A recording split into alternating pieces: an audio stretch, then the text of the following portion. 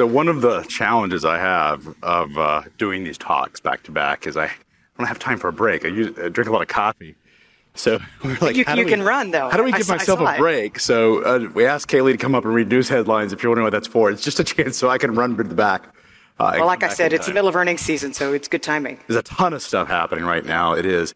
So, Danielle, you have built this remarkable set of metrics, and you study the market and this community, talking about very important macroeconomic issues using data and oftentimes alternative data sources. That's how we met. That is exactly how we met. Was you were following the freight recession conversation. Tell us a little bit about what your organization does and how do you use data to sort of understand what's happening?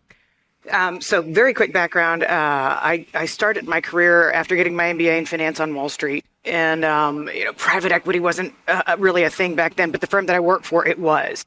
So I kind of saw the future of finance, if you will, from its infancy. After 9/11, things changed. I ended up leaving the industry and writing for a newspaper. I'd gotten my second master's in journalism at night at Columbia. So I'm writing about the dangers of China buying U.S. treasuries and what it's going to mean, if this housing bubble implodes. And Warren Buffett ended up calling me out to Omaha. That was a thrill.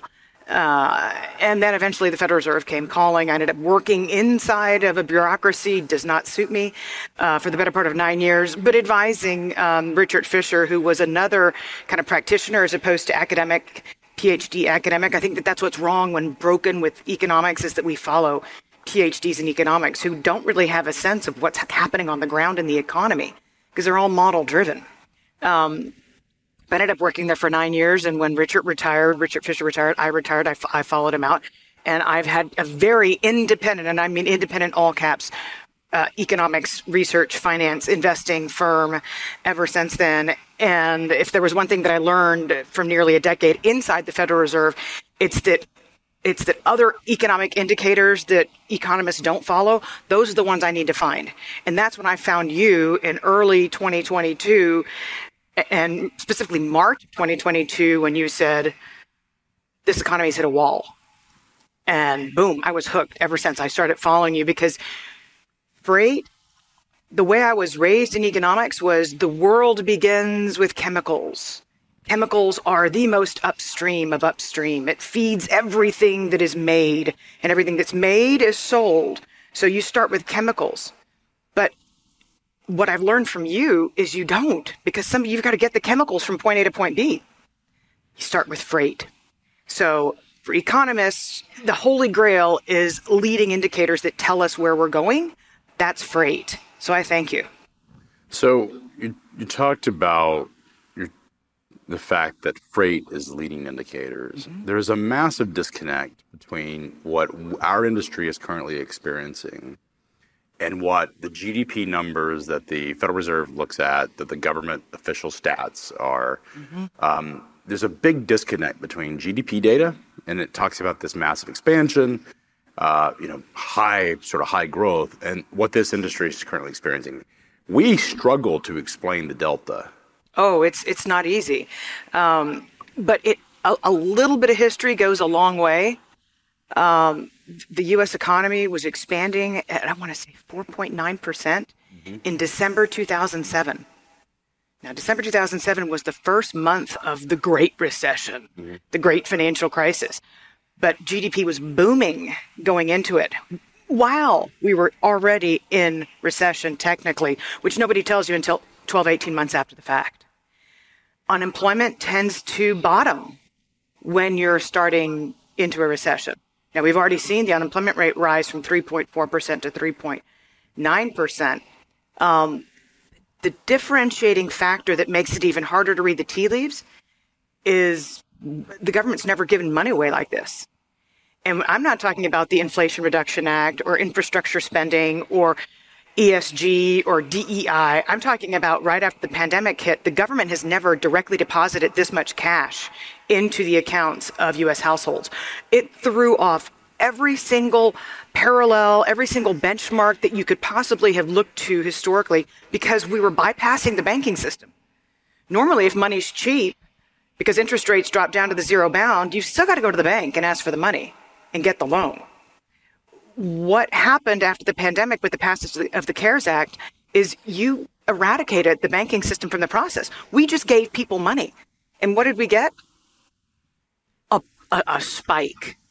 We had lines around Chanel, lines around Gucci, people buying things that they would have never otherwise bought. And then we actually had a kicker of the Paycheck Protection Program and the Employee Retention Credit that have been very stealthy in the background. Many Americans think that last child tax credit that was in cash December the 15th, 2021 was kind of the end point for giving money away. The rental eviction moratorium had lasted 19 months by then, and people think that that's when Uncle Sam quit writing the checks. Wrong.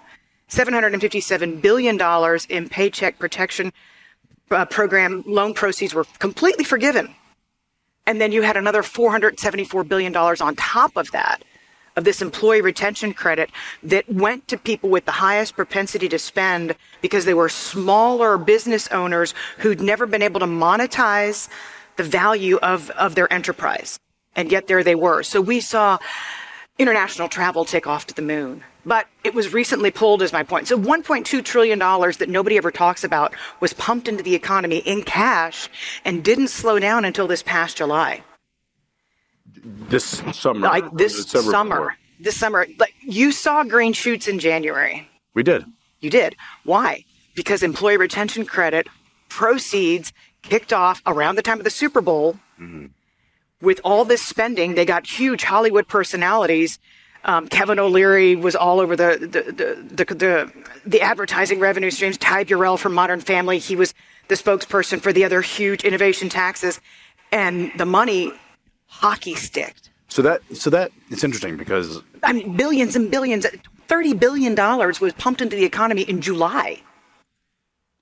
So let's talk about January for a second, and then I want to talk about July for a second, but I want to talk about January because I remember sitting in January, looking at the data and saying maybe this freight recession is over with. And I wrote about this, and people have reminded me that I've written about it. No, I know. I was like, oh, okay. I'm not seeing it. You actually asked me, where are you guys getting this at one point? But we were seeing an increase in demand, and it looked like a recovery was on the way. In fact, we said, look, this appears better. And then it petered out. By the end of January, moving into February, then it started to collapse.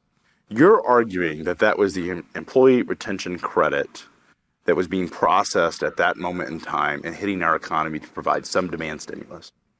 Absolutely, it was. And when you consider that these are kind of the top 20% of income earners, even if it's a guy with a shoe repair shop down the street, even if it's a small trucking firm that had maybe 10 employees, you give him $260,000 in cash, and he's never been able to monetize to that extent. It's going to get pumped into the economy. So the wife she's going to trade up. She's going to get a nicer house. And we saw housing as kind of this mini driver at the beginning of the year. I mean, that's kind of all over. But it was an impulse. You just said something that was pretty interesting. The small trucker. Uh-huh. This question has been ubiquitous at this conference, and it has been ubiquitous across this industry for the past year. How is the small trucker that's losing approximately 30 cents a mile for every mile they're running surviving this downturn? And you're suggesting that it's the employee retention credit that happened this year that is not accounted for in any of the data. Now, it started in July of 2020, and it was part of the CARES Act, and it said if your business was forcibly interrupted by the pandemic, you legally can claim a business income tax refund and claw back any paycheck taxes, payroll taxes that you've paid just for because you kept people on the payroll. And it was extended when Biden came into office and even expanded to include startup companies that came out of the pandemic. And that was the real Achilles heel. That was the real invitation for, hey, fraud. Come commit fraud. But when people started setting up middle marketing programs, innovation taxes, there was this huge expose in the Wall Street Journal. They were paying your They were paying your yard guy to go find his local friends who have really small businesses. Do you have a bodega? Do you have 4 employees? Okay, I'll pay you 1%. Because those 4 employees, that's 26,000, 100 grand. They operated the companies that have now been largely shut down because of the fraud, but they operated on a contingency basis like an ambulance chaser. So they would collect 25, 30% of a theoretical $100,000 income tax refund. They would pay the person who found this person a finder's fee of maybe 1%. And then your small business owner who used to have 4 employees walks away with $75,000 in cash. But multiply that times so many companies, and the fact that the marketing became so aggressive way after the pandemic had closed any kind of businesses down. It's still happening, or at least get solicited, I'm sure. Off daily.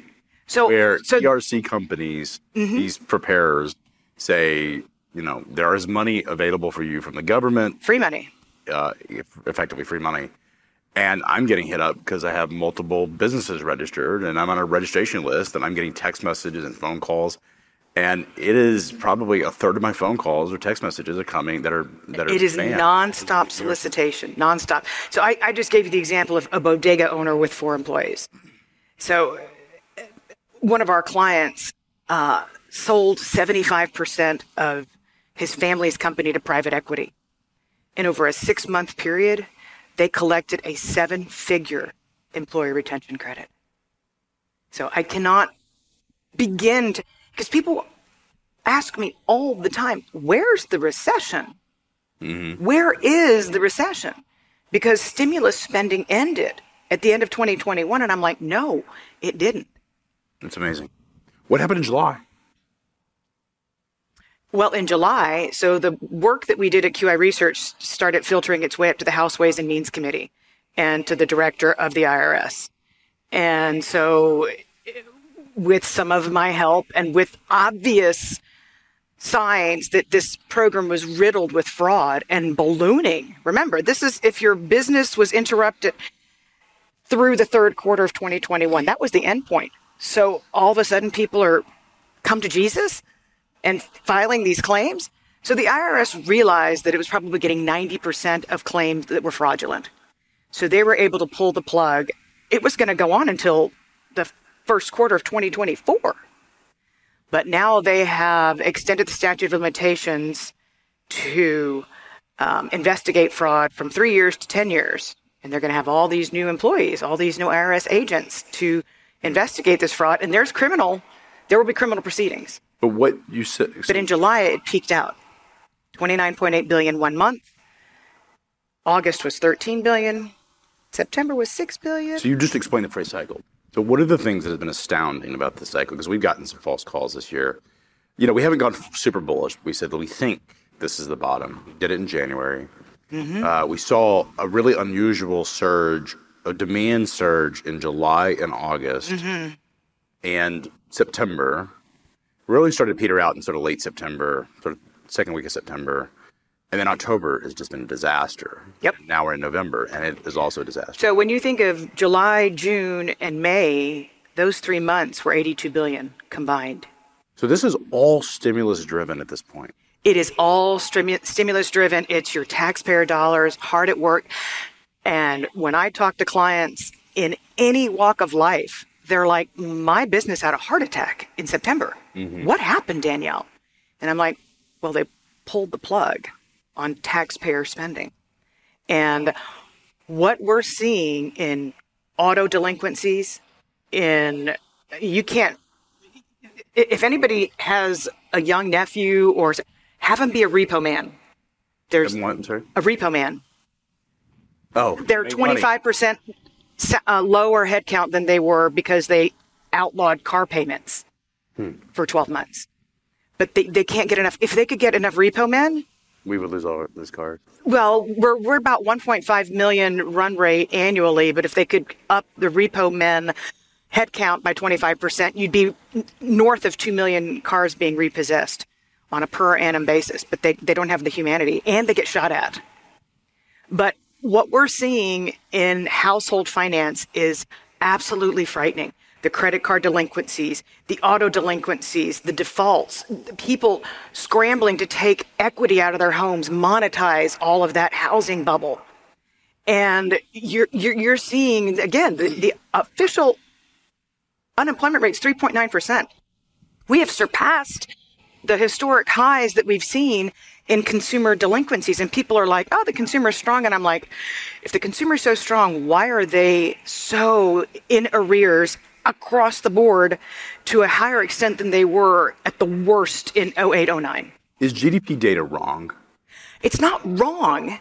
But, I mean, think about third quarter GDP. That's when your ERC money was at its absolute peak. But you also had this miniature inventory replenishment. Okay? If you look at rail data on a weekly basis, what has been driving it? Petroleum and cars. Mm-hmm.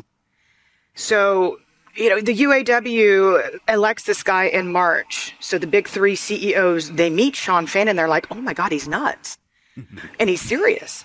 So they jacked up production, the likes of which, Dallas, Texas, where I am, the rail corridor coming up from Mexico with partially assembled vehicles. I mean, everything went haywire in autos. So you saw this big blip in the auto sector. Now, if you look at trade numbers, ex autos, they've been negative year over year for 2 quarters in a row. If you look at rail data, ex autos, flat since April of 2022. So the caboose on the train for cyclicals for the manufacturing sector was Detroit not being able to get their hands on semiconductors. So it came back with a huge lag. When they got their hands on it, all of a sudden they're like, we're having a manufacturing renaissance. And I'm like, no, auto's playing catch up. Wow. But what's behind, show of hands. Who out there, if you're possibly awake, who out there thinks that inventories decreased on automobile dealership lots during the 6-week UAW strike? Who would think that inventories decreased? Well, y'all are smart. I'll take that one. Did they? No, inventories increased. So when on the dealer plants lots were shut down, the dealers had retained their inventory. Yep. They weren't losing it. Because starting in March, after they met Sean Fain, head of UAW, they said all of the automobile, they were like, we're going to produce to kingdom come. We're going to. And it's interesting you say that because the freight data backs us up. We've had this conversation. The 3 markets that have gained market share are Laredo, Texas, cross-border. Laredo, Texas. Houston, Texas. Mm-hmm. Petrochemical. Petro. And Detroit. Auto. Yep. And we've said that for multiple quarters because like we've seen this increase. It makes absolute sense. So now we're past this. Well, since you mentioned it, the rail data that came out yesterday morning was our first negative weekly print for auto shipments that I've seen in I can't tell you how long. But that's a strike-related element, isn't it? No. The demand's not there. Remember, I just told you that automobile loan delinquencies were at the highest on record. Try getting an auto loan. Oh, so, I've actually, my wife wanted we have 5 kids, so we got to have like a bus of sorts. I have 4, but yeah. This Denali, and yeah, you can't have the captain's chairs. You got to have the seat across the middle. Yeah, right. You do. But it was a 12% interest rate. I was like, her interest rate was 0.8% or something on her former car. We didn't end up buying it because I can't like 12%. Look, I mean, what I tell people when it comes to cars, and I'm a third generation gearhead. My son's a 4th. My grandfather was an Italian immigrant who was trained to be a mechanic, so I'm a total car guy. But what I tell everybody is, if you can muster up the cash or a huge chunk of it, give the guys in the finance department their due, and pay the damn thing off the next day. Interesting. Such a fascinating conversation. So I have to ask. But it's all autos. That's what I'm trying to say. And now your freight recession is going to take another leg down. Well, that is what the question that everyone in this room is wondering. And we could spend the next hour talking about this, but unfortunately we don't have an hour. Where do we go from here? Like, what is the state? The question that is on everyone's mind in this market is how long, how far is this freight recession going to take? And how painful is it going to be? What is your prognosis based on what you believe is going to happen to this economy? So your biggest actors in your world, they're mean, they're lean, they've innovated, they've automated. Actors being The biggest players in freight. okay. You're talking the freight companies or the manufacturers and the retailers? Freight companies. Okay, so FedEx, UPS, JB Hunt. JB Hunt, Yeah, yes. okay. I mean, look what's happening with pilots. Yeah.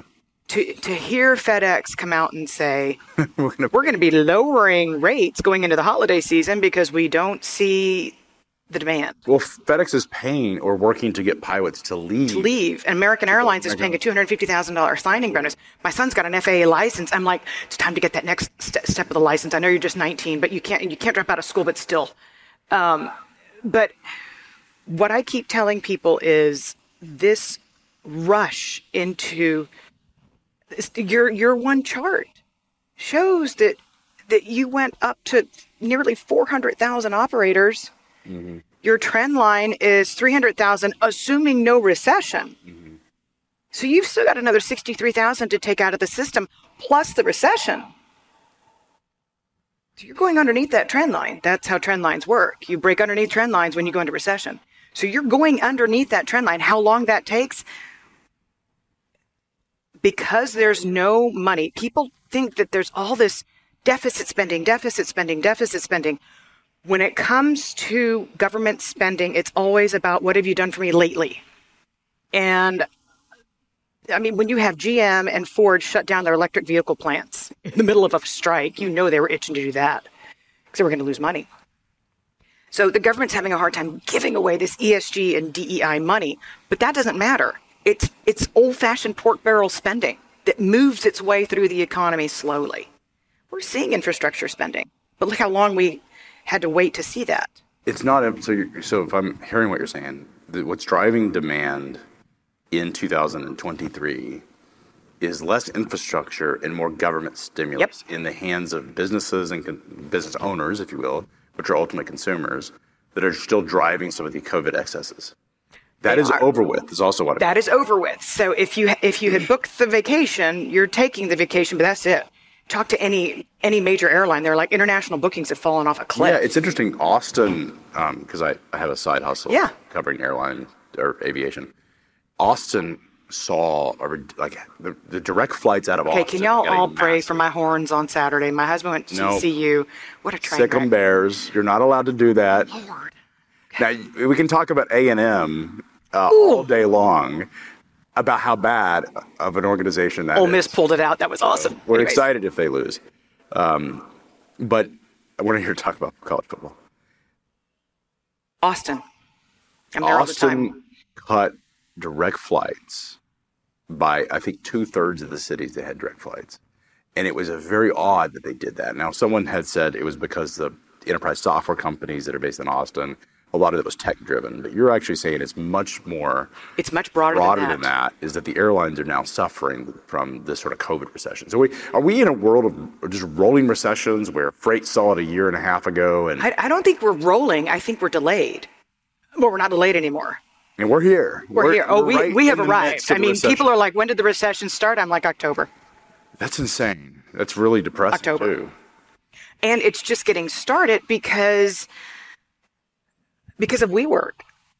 WeWork. I mean, if there's one parallel to draw between the great financial crisis and Lehman Brothers going bankrupt and where we are today, it's WeWork. And it's not because WeWork's some great, big, gigantic, systemically important financial institution. It's because commercial real estate has been frozen.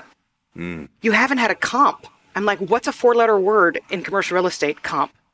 Mm. So you haven't had any price discovery in commercial real estate, which means that your banking crisis was stopped after Silicon Valley Bank went down. But the underlying collateral that's backing these loans, it's about to get some price discovery. Because WeWork, they had 79 leases on the island of Manhattan. They reduced that to 47. The day they filed, they reduced it to 7. So you're going to have price discovery in commercial real estate, which is going to be the next aha moment in the banking sector. That's important because your lending standards aren't coming back anytime soon. So commercial real estate Is this a housing crisis 2.0, but this time it's in commercial real estate paper, and not in housing? Oh, it's Are we going to see oh a oh financial crisis, do you think? we. I don't know that we'll see a financial. It depends on how long my former employer, the Fed, holds interest rates as high as they are. Because in 2024, we segue from having way too much commercial real estate that has to be refinanced to corporate bonds that have to be refinanced. So if you're a walking dead zombie company that doesn't have the cash flow to cover your debts, if you refinance from whatever you issued when it was zero interest rates and now it's 5, so your bankruptcy cycle's really going to kick in. And I'm not talking about bankruptcies in your world. I'm talking about bankruptcies Well, there will be some. throughout the economy. We've seen brokerages, asset-based lines of credit, ABL lines that. Oh, your thread a few days ago was 29 tweets. It was 29 bankruptcies. This is exactly. To your point, I think you've been saying it, is this in the second half of this year. Like, really, July was when, because I remember coming up on the stage in early March, April, we had this conversation.